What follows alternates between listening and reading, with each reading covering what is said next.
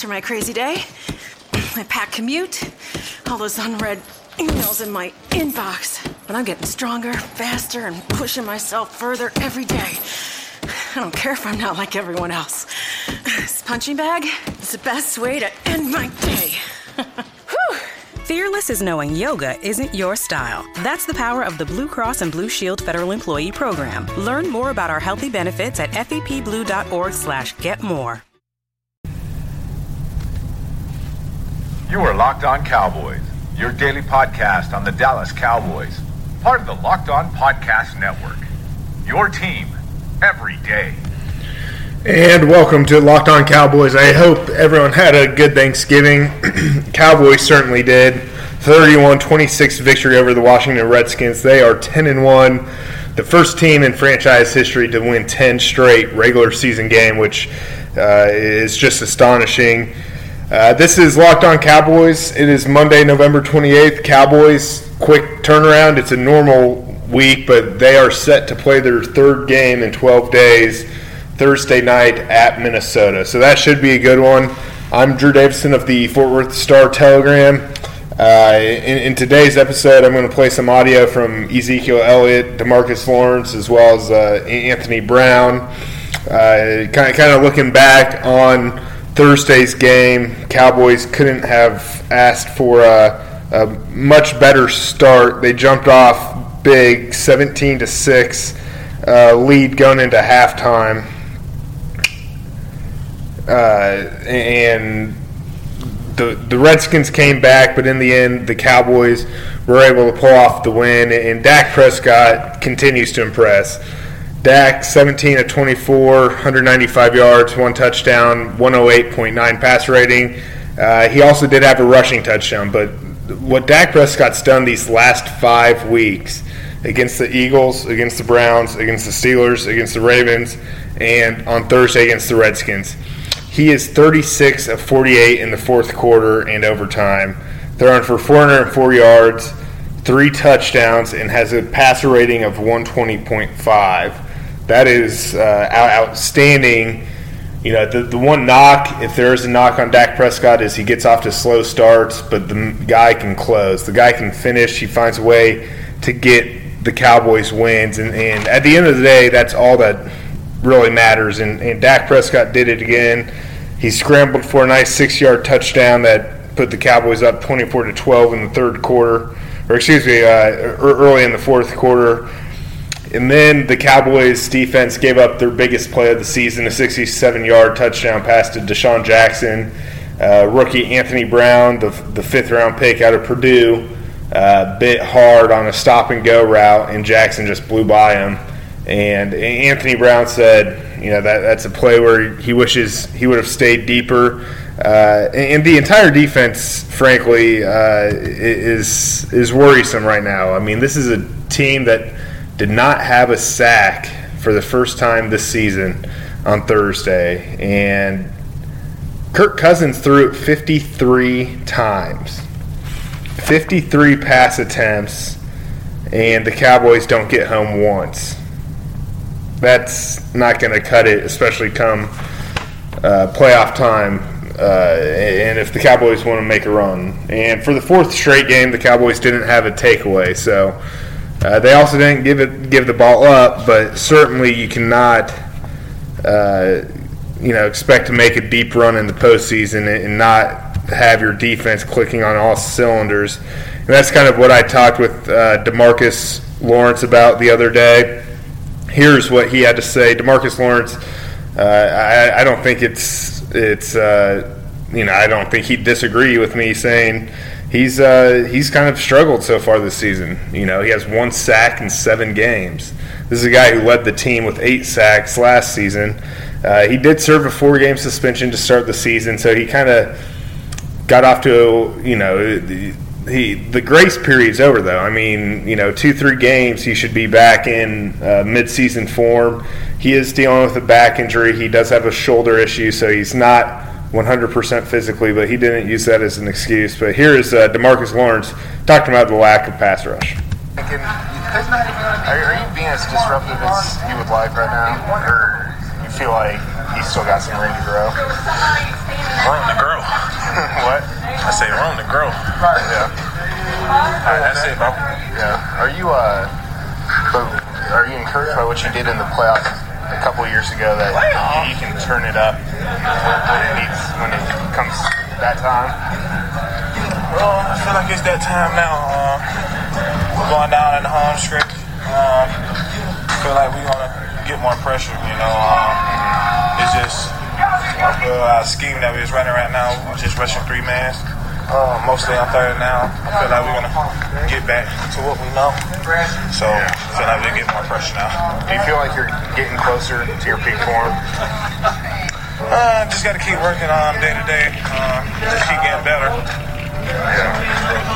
I know you're one not to make excuses, but I mean, are you like fully healthy with the shoulder and back?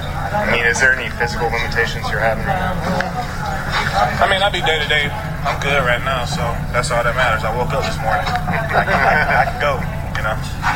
When you have 50 plus pass attempts and you don't get a sack, how do you look at that? You just mentioned the whole, 3-man rush, that kind of thing, but when you all look back on that, are you like, we got to be better, or do you really put that much stuff? After watching the film, I feel like we held up pretty well. Our DBs played hell of a coverage in the back end, and I feel like we're going to get back to ourselves and really attack the quarterback. All right, that was DeMarcus Lawrence there talking about the pass rush or lack thereof. And I want to take this time real quick. Cowboys are away, but if you want to see the Cowboys in person at some point this season, SeatGeek is the smartest, easiest way to find tickets for the football games you want to see up close and in person this season. There's nothing like being in the stadium for the biggest place of the year.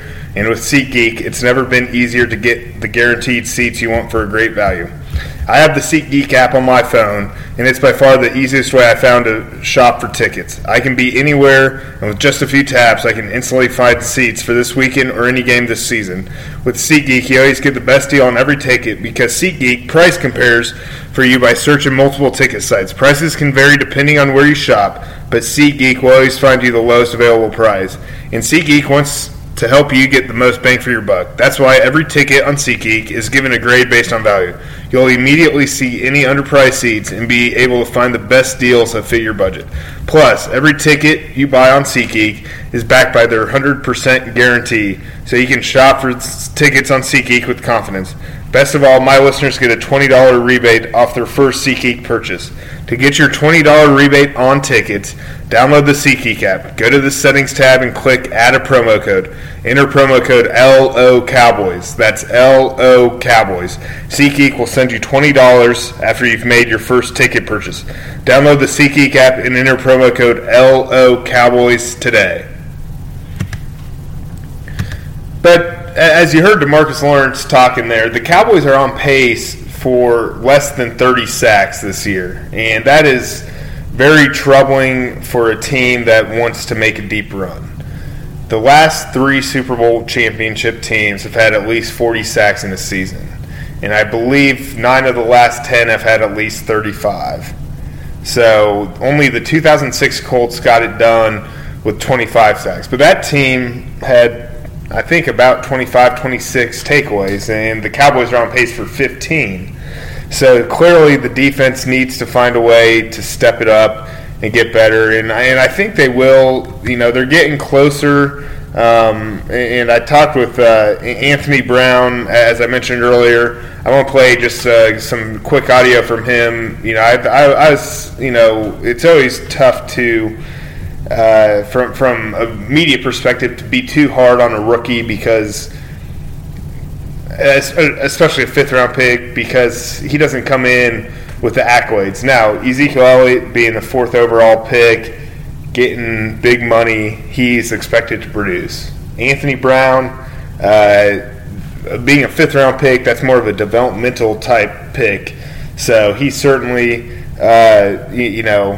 is going to have his growing pains, and clearly the 67-yard touchdown pass to Deshaun Jackson, one of those. And I caught up with Anthony Brown the other day.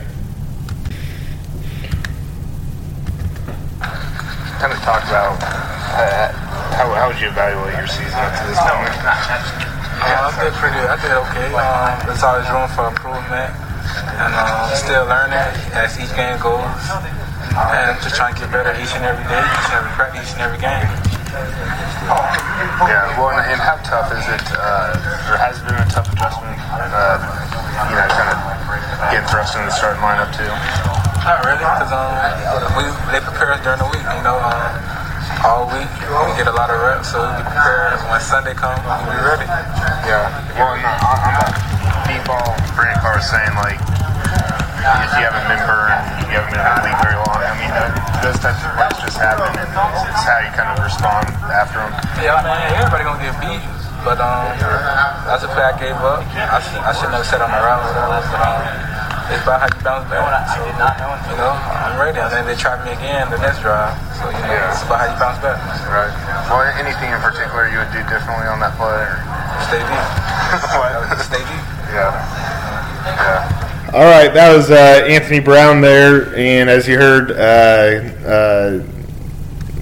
just got to stay deep on those plays and not bite on the stop and go route. So, but anyways, I thought Anthony Brown handled it well. And finally, I'm going to close the show playing some audio from Ezekiel Elliott. He talked with reporters the other day. Starts off the press conference by talking about kind of this 3 games in 12 days.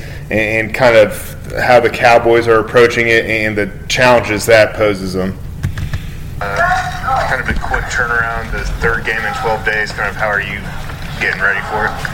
I think we've been through the toughest part of just that 4-day stretch where we had to turn around and play. But we're back on a regular schedule. We got 7 days to prepare for the next game, and I think we're good. I think we're ready. Your impressions of Dak, the runner? Any tips for him? Here's the ball. Just keep doing what he's doing, man. He's doing pretty good. What do you think of his hit farm the other day? It was average.